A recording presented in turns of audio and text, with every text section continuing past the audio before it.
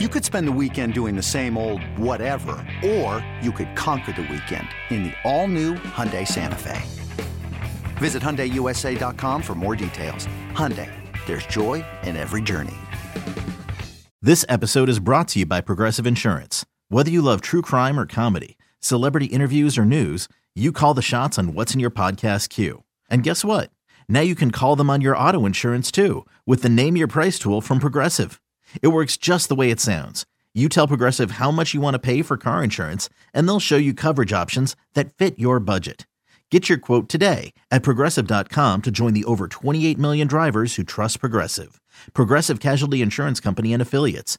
Price and coverage match limited by state law. Keenan and Pike, and it's blocked, and it is going to be covered by the Saints for a touchdown. It's your inside pass to everything Saints football. And the kick is good. We'll take you to places most fans never go. Will Lutz from 60. To practice, to the sideline, to the locker room. Following every twist, turn, and touchdown of the Saints season. That is going to be a touchdown. Taysom Hill. Taysom TD. Welcome to Inside Black and Gold. And that is going to be a touchdown again. And guess who? Mike Thomas. Now, here are your hosts, Steve Geller and Jeff Nowak. Oh, baby! Here we are inside Black and Gold. I'm Steve Geller along with Jeff Nowak. And last time we talked, we didn't get into a few new free agent signings for this Black and Gold team.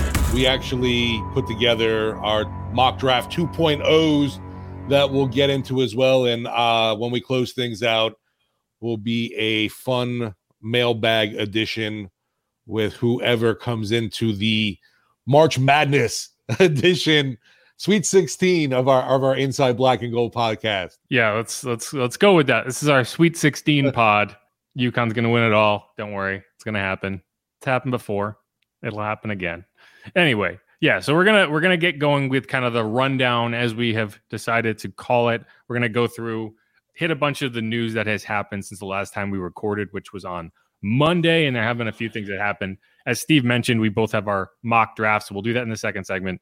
And then the final segment, as always, we're going to do the live mailbag. So anyone watching on YouTube, make sure to get those comments or questions in there, and we will get to as many as we can in the back portion of this program. But to start, we can start with the signings that the Saints have made this week. They brought back defensive tackle Malcolm Roach. They signed offensive lineman Storm Norton, which sounds like a fun name that must have a very fun story behind it. But when we talked to him this week, it was the most boring story in terms of it was the most boring naming story relative to the interesting name that I've ever heard. So much so that I don't even feel like it's worth telling. Do you want to hear the story, Steve? I feel like you've enticed the audience now. You must Yeah. relay this info that is so pertinent.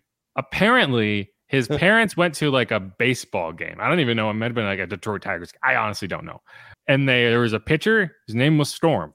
And they decided at that moment, when they have a son, they're going to name him Storm. And that's where the name came from. That's it. That's the story. Storm Norton. I thought it was going to have to do with the general, Norman Schwarzkopf. Storm and Norman. Yeah, right. I don't know. Anyway. It did not, though. It was completely something different. Yeah, so Malcolm Roach coming back, I think that's relevant, right? That's good depth on the defensive tackle position, which you needed. You obviously have already signed Colin Saunders and Nathan Shepard, and you're just going to kind of build out that position. Storm Norton's going to be depth on the offensive line. If he ends up starting, you're in trouble. But then the other two, I think, are interesting, and you had cornerback Lonnie Johnson Jr., who is listed as a cornerback, but he actually played more snaps at safety last year than corner. And these are both guys who played for multiple teams last year, which is kind of interesting. And then former first round pick, number 27 overall pick in 2019 of the then Oakland Raiders, Jonathan Abram, who was a safety. And it sounds like, when you talk about his role, is going to be a big special teams contributor. And I think both of those guys are going to be interesting to watch in terms of someone's got to play the slot. And I think one of those two guys is going to end up kind of in that role, or at least in that rotation as the season goes on, kind of like you had last year, because you didn't really have a dedicated slot corner. It was kind of a rotation of guys. And I think both of them could potentially get in there. It's like Dennis Allen couldn't help himself with Abram. He had to have that Raiders connection, right? Yeah, I guess. He wasn't. I mean, he got drafted to the Raiders 5 years after Dennis Allen got fired. So there's no connection whatsoever. But yeah, no, I think part of it is Jonathan wanted to be here. He's from Mississippi. He referred to it as his hometown team. He told a story about how when he was a kid, he went to a Saints game. They played the Falcons, and he was yelling at Joe Horn, give me a ball, give me a ball. And then later in the game, he caught a touchdown from Aaron Brooks, and Joe Horn gave him a ball, and he still has it. So, like, he is a Saints fan. And so he's home playing for the Saints. So it's not quite a Tyrann Mathieu or a Jarvis Landry homecoming story, but it is pretty close. He played for Mississippi State. I mean, if we're being honest, he probably grew up closer to New Orleans than Jarvis Landry did. So, yeah, and I think one of the reasons you bring these guys in is because they fill kind of this role that the Saints are kind of fascinated with, I think, in terms of the secondary, is they want one guy who can do at least two different things, maybe more. And PJ Williams has not been re-signed yet. He might still come back on that 1-year deal that he always comes back on, but I think these might be the replacement signings if you were ready to move on from PJ, who I think had a down year last year relative to what you were hoping for. You know, he's a veteran. He's been around for a while. I just don't think he was giving you enough last year. You could still bring him back, but I think that's what this is geared toward, is kind of getting a little more athletic on that front. And like, you hear both of these guys talk, and that's really what they hammer, is like, I'm willing to do anything. Here's what Lonnie had to say when asked like whether he thinks his better position is actually safety or corner. It really don't matter with me. Honestly, that's the God-given talent that I have, and that's what he had instilled in me, to be able to play multiple positions, which is a blessing. I just got to go out there, like I told them guys, man. I just want to focus, hone in on the playbook, learn as much as I can. So whenever it comes, whether it's matchups with tight ends, whether it's me playing in the middle of the field, slide, me going the outside at corner, like, I just want to show that I can do them all, and do them all at a high level, and perform at the best level I can for the team. So, I mean, like, he's 6'2", he's strong, he's athletic. And so I think if you're the Saints, you're looking for a guy who can do multiple things, who can play in the slot, who can go outside, who can just be that kind of all-around depth. And I think that's what you kind of have in him, even though he hasn't been able to latch on with anyone the last couple of seasons, it seems like. Yeah, the versatility is always, Dennis Allen does a really good job of being able to, find the right piece for the right job in this defense, and has made a lot of guys even more multiple and versatile than I think they expect it to be. You bring up a guy like PJ Williams. Well, I definitely don't think we can write him off yet. Obviously, no. I don't think anyone's breaking down the door to sign Page right now, and it'll probably be a pretty relative cheap 1 year, again, another 1 year deal. But he has a versatility value to him as well. Plus, someone that has been around, someone that is familiar with the ins and outs of everything that Dennis Allen wants to do. But yeah, the problem is, obviously, he might be getting up there where his abilities are not even to say that he was the greatest DB to have on this team, but he was definitely a piece that could come through in a pinch kind of thing. Yeah, and I would be surprised if he ends up anywhere else, right? Like, I think he's a guy who knows the Saints system and they can bring in at any point and feel comfortable with. So I wouldn't be surprised if maybe he even lands on the practice squad, kind of like Chris Harris did last year, and you just kind of use him for a free elevation 3 times a year, and he still gets his paycheck and he still sticks around. It could even be something depending on the relationship, like Detroit. I could see Aaron Glenn saying, "Hey, you know what? Come on over here, PJ Williams." And if they had a good rapport with each other, even with anybody like the other co-defensive coordinators that are now gone too, there could be other tentacles coming for PJ. But I just feel like, yeah, he seems like a guy that's going to be New Orleans from start to finish. Tentacles. That's an interesting term. But yeah, so one other connection before we move on, Jonathan Abram. He was teammates in college at Mississippi State with JT Gray, so he knows him very well. He also knows Tyrann Mathieu previously. They talked after he signed. Tyrann, every defensive back or defensive player, honestly, that signs with the Saints talks about Tyrann Mathieu. And it's kind of interesting when you kind of dive into it, because he's a player that a lot of these younger defensive backs grew up watching and modeling their game after. Like Lonnie said that he always kind of modeled his game after Tyrann Mathieu, just kind of a taller version. And his career honestly was weird because he got drafted to the Texans the year that Tyrann left Houston and went to Kansas City. He got traded to Kansas City last year, which happened to be the year Tyrann left and came to the Saints. And now they're actually on the same roster. And it's just kind of funny to hear these guys talk about it. But here's Johnathan Abram kind of talking about how he fits in this building. And I do think it's interesting because you're talking about a first round pick who has basically been cast off as, I mean, I don't want to say a bust, but no one was climbing over themselves to give him a lucrative second deal. Like he said that he had other teams interested, but I don't think at the level that you would have hoped after being the number 27 overall pick. And so, the Saints are getting a talented player, but I do think they are benefiting from the fact that like there's no ego coming in. And I think this soundbite from Johnathan kind of underscores that.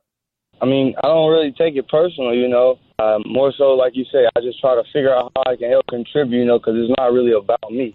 It's about helping the team win, no matter what team that is, and the goal is to win a Super Bowl no matter where I'm at, who I'm playing for. So, trying to just do my small part in such a big role as, because it's a team sport, It takes 11 players that on each side of the ball at all times to contribute and do their part to make sure, things turn out how we want them to. So as far as handling the adversity, I don't really think it was adversity, it was just more so me. The biggest adversity was just me moving, from home to home, as far as, trying to figure out how I fit in on each team and, what I can contribute and what I can help bring to a team, that never changed. Like I said, simply just trying to do my job and just do the best I can and just being who I can be, making the guys around me better. Yeah, and so you could hear Bobby kind of chiming in there. Those are both interviews from Sports Talk this week. Well, I think Lonnie was actually last week. No, Lonnie was on Monday. I can't remember. I'm losing track of the days. It's Thursday. So if you want to hear those full interviews, they're both on YouTube. If you want to kind of read more about these players, there are features on both of them at WWL.com. So feel free to go check those out. And I think that having a first round talent who's willing to show up and go all in on special teams is all you need to know in terms of why the Saints were willing to bring Johnathan Abrams in, right? Like I'm having a hard time not calling him JJ Abrams, and I'm having a hard time not calling Lonnie Walker.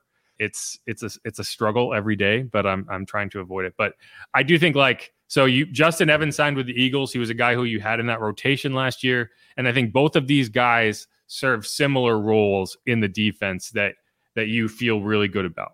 Yeah, the definite key piece being, you mentioned versatility, obviously, with these guys being able to play a couple of different spots in the secondary for the Saints. And, I think that Justin Evans had a decent first season here in New Orleans. I know there were some lows, but I mean, you could say that pretty much.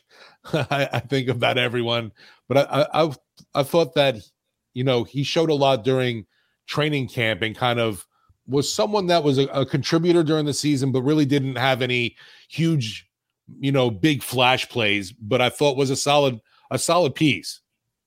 Yeah, no, he made the team, right? Like he played his way onto the roster. I do wonder whether he would have made the roster had CJ not been traded, right? Like, I think that when CJ got traded, it kind of locked him into a spot. And that's how he got on the field, was in the slot. And in some games when there were safeties out, he would get on there. Marcus May missed several games and he got a lot of run at free safety. And I don't think he excelled in that position. I think he was better in the slot. But yeah, I mean, he played reasonably well. He played as well as you could have hoped. And I mean, the Eagles paid him. So they clearly felt like they liked what they saw. They lost CJ Gardner-Johnson too now. Yeah, whatever team gets rid of CJ Gardner-Johnson is going to put Justin Evans on the roster. That is the deal. But all right, moving on. One other thing that we learned about this week, I don't really have much to say about it other than I'm looking forward to going out to LA, is the Saints are expected to have joint practices with the Chargers this season, which it's a common joint practice team. I think they were out there in 2019 and I think 2017 as well.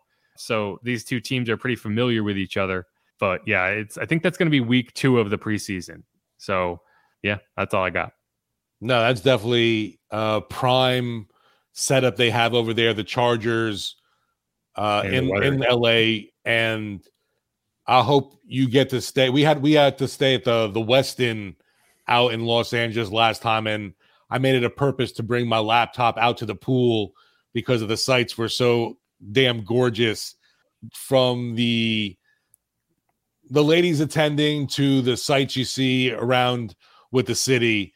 It's a good time. And I love joint practices just because I feel like you even get better work than a preseason game, because you can come back and go over even a drill again if you want with someone. Another day is here and you're ready for it. What to wear? Check. Breakfast, lunch, and dinner? Check. Planning for what's next and how to save for it? That's where Bank of America can help. For your financial to-dos, Bank of America has experts ready to help get you closer to your goals. Get started at one of our local financial centers or 24/7 in our mobile banking app. Find a location near you at bankofamerica.com/talktous. What would you like the power to do? Mobile banking requires downloading the app and is only available for select devices. Message and data rates may apply. Bank of America NA, member FDIC. Yeah, no, I think you do get more out of these joint practices than you might in a preseason game, at least for the starters. Like a lot of the depth players, you'll get more out of a preseason game because you're playing full speed, because you're trying to make the team. But for a Marshawn Lattimore, these are the only real reps he's going to get in terms of maybe outside of 1 or 2 plays in the final preseason game. But he's going to have real reps in this setup. Michael Thomas, another good example. I know they were out in Green Bay this past year. It's funny you mentioned Marshawn, because even if he were to get in a preseason game, he'd be like, man, I'm not running. This is you're playing off coverage. You're not jamming anybody. You're not doing anything that might lead to an injury. Like you're just making sure you can still run and stuff. But yeah, I'm surprised more teams don't do them. Honestly, they have become more popular. But all right, 2 other things we want to get to. One is kind of just a mind-blowing, bizarre story. Foster Moreau, who the Saints had in on a free agent visit, former LSU tight end, New Orleans native, started Jesuit. He was going through a physical with the Saints medical staff, and to me that indicates that they were getting ready to sign him, or at least heavily considering signing him. I don't think you would go through a physical with a team if they weren't pretty far down the road of bringing you in. And during that process, it was discovered that he has Hodgkin's lymphoma, and he's going to have to step away from football as he battles cancer, which is crazy.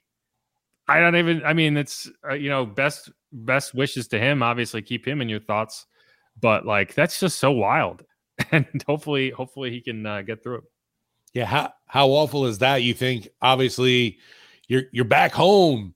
You look like, it seemed like, on the precipice of signing a deal with your back with the Saints, a team probably he grew up rooting for. I don't really know. I mean, must have, yeah. But man, and then to find out, well, we got some bad news for you, and it's not that we don't want you; it's the fact that we've discovered something. And I can't imagine how that conversation went. No, right? Exactly. Foster, I hope you're sitting down. It's why? What's wrong? Right. Yeah, I don't know what he expected to find out in that physical, but I guarantee you it was not that. And so, it's interesting too, because it's I think it does show you yes, the Saints were probably going to bring him in. So now they, I don't know what they're going to do at tight end, but they're clearly looking for another tight end option. And, hopefully Foster can get back. I think probably the silver lining here is, it's a lot, dealing with cancer is a lot, I don't want to say easier, but more effective if you get to it early. And I think this is the type of situation where, you might, if you didn't have that physical, you might have gone months and months before you were even aware of it. So hopefully that's a situation where they were able to get it early, and he seems upbeat about it. And hopefully, it's something we're going to keep an eye on. But yeah. So the one other thing I do want to get into before we move on to the mock drafts, Michael Thomas's deal. It's kind of fascinating when you look at it and you talk about some of the incentives. It's actually, and this was a report from Mike Triplett.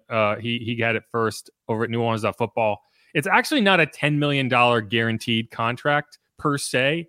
The minimum amount is actually about 6 point something million. And the rest of that to get up to 10 million is tied to availability incentives. And when I say availability, I mean a significant chunk of it is tied to him being on the active game day roster each week. So I think that's 3.74 million that is kind of divvied up between being on the active game day roster and being on the 53-man roster.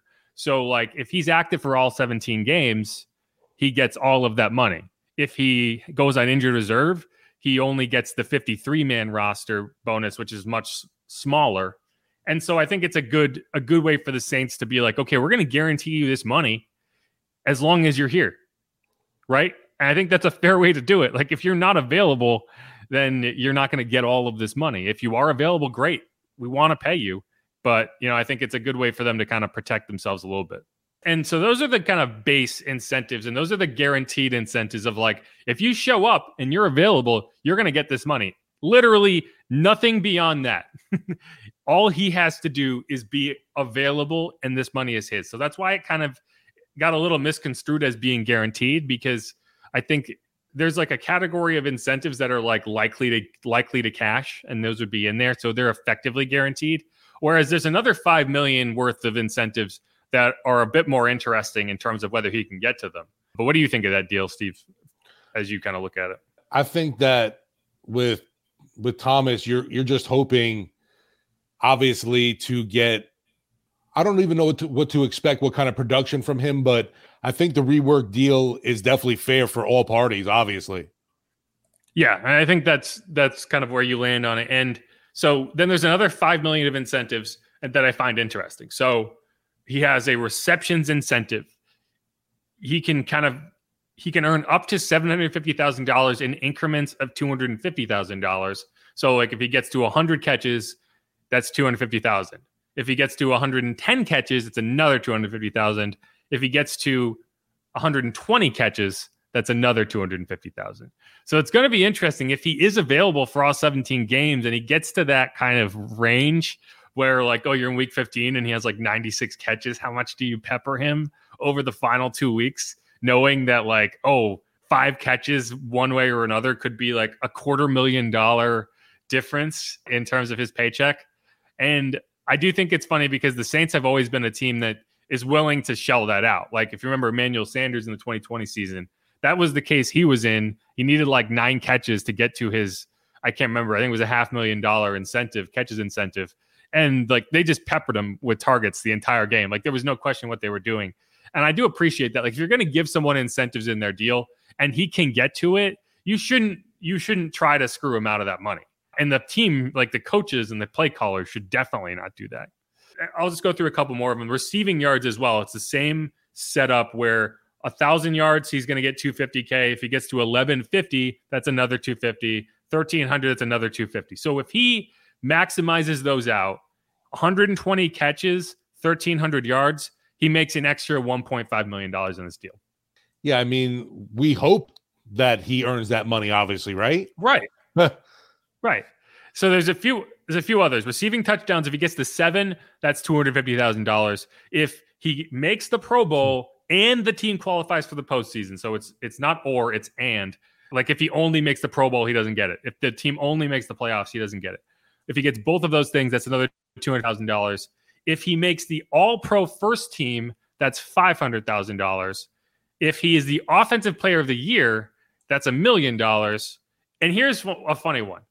If he's the NFL MVP, he makes $500,000. So the bonus for being Offensive Player of the Year is twice as much as if he wins MVP, which is almost guaranteed not to happen because MVP is always a quarterback. Yeah, when's the last wide receiver that's won a MVP award? I don't think there ever has been one. I think I looked this up. Like, I don't think there's ever been a wide receiver winning it. That's one MVP.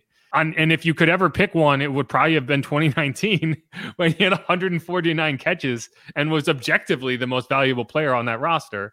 And I don't think he even got like votes. I don't think it was even close. Yeah, I can't recall like Jerry Rice getting an MVP or Randy Moss. I know a couple running backs have. Like Adrian Peterson won it.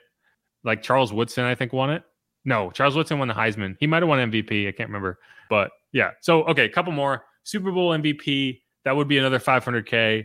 Super Bowl win plus 110 catches or 1,150 yards, $500K. And that's interesting to me because, like, they wouldn't just hand him that $500,000 incentive and say, if we win a Super Bowl, we're going to give you $500,000. They're saying, if we win a Super Bowl and you contributed to it significantly, we'll give you money. But they're not just going to be like, if we win a Super Bowl without you, we're not giving you $500,000.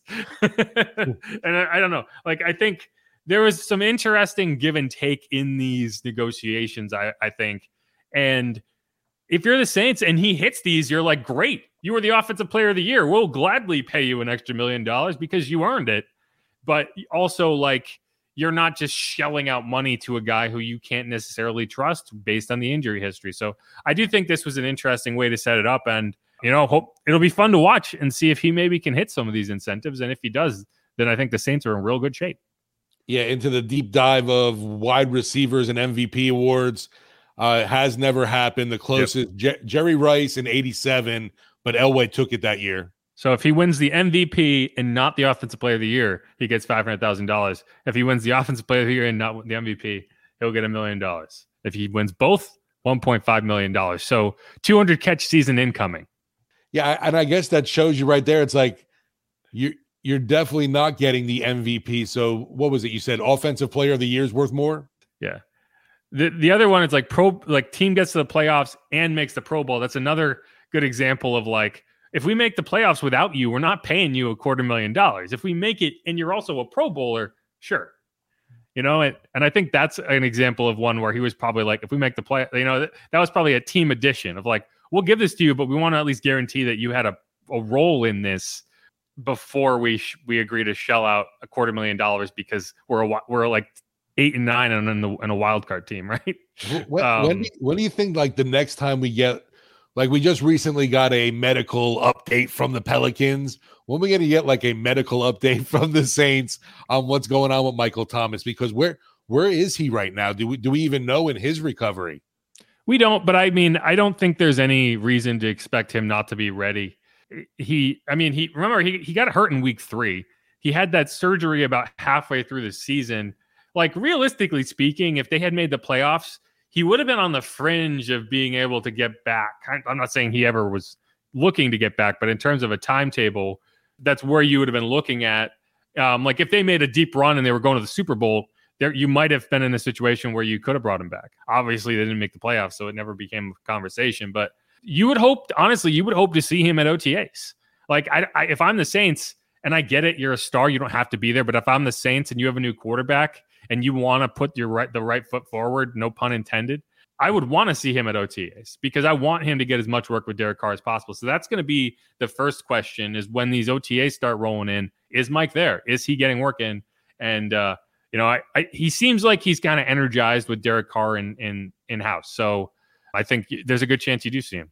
No, I definitely agree with the whole energized bit because we obviously we talked about it immediately when thank Jesus praying hands came together. It just didn't seem typical Mike Thomas tweets of rap lyrics or anything. It seemed like, holy crap, we finally got a quarterback here. Yeah, he changed his bio. Say like, yeah, see you next year this time. We'll talk about it. But all right, let's wrap that segment up. It's been going on. And we will come back and get into our mock drafts. This is Inside Black and Gold. Steve's is wrong, mine's right, as always. Yeah. The wrongness of mine I can't even delve into, honestly. It's a bold take. Anyway, keep it locked on Inside Black and Gold. We will be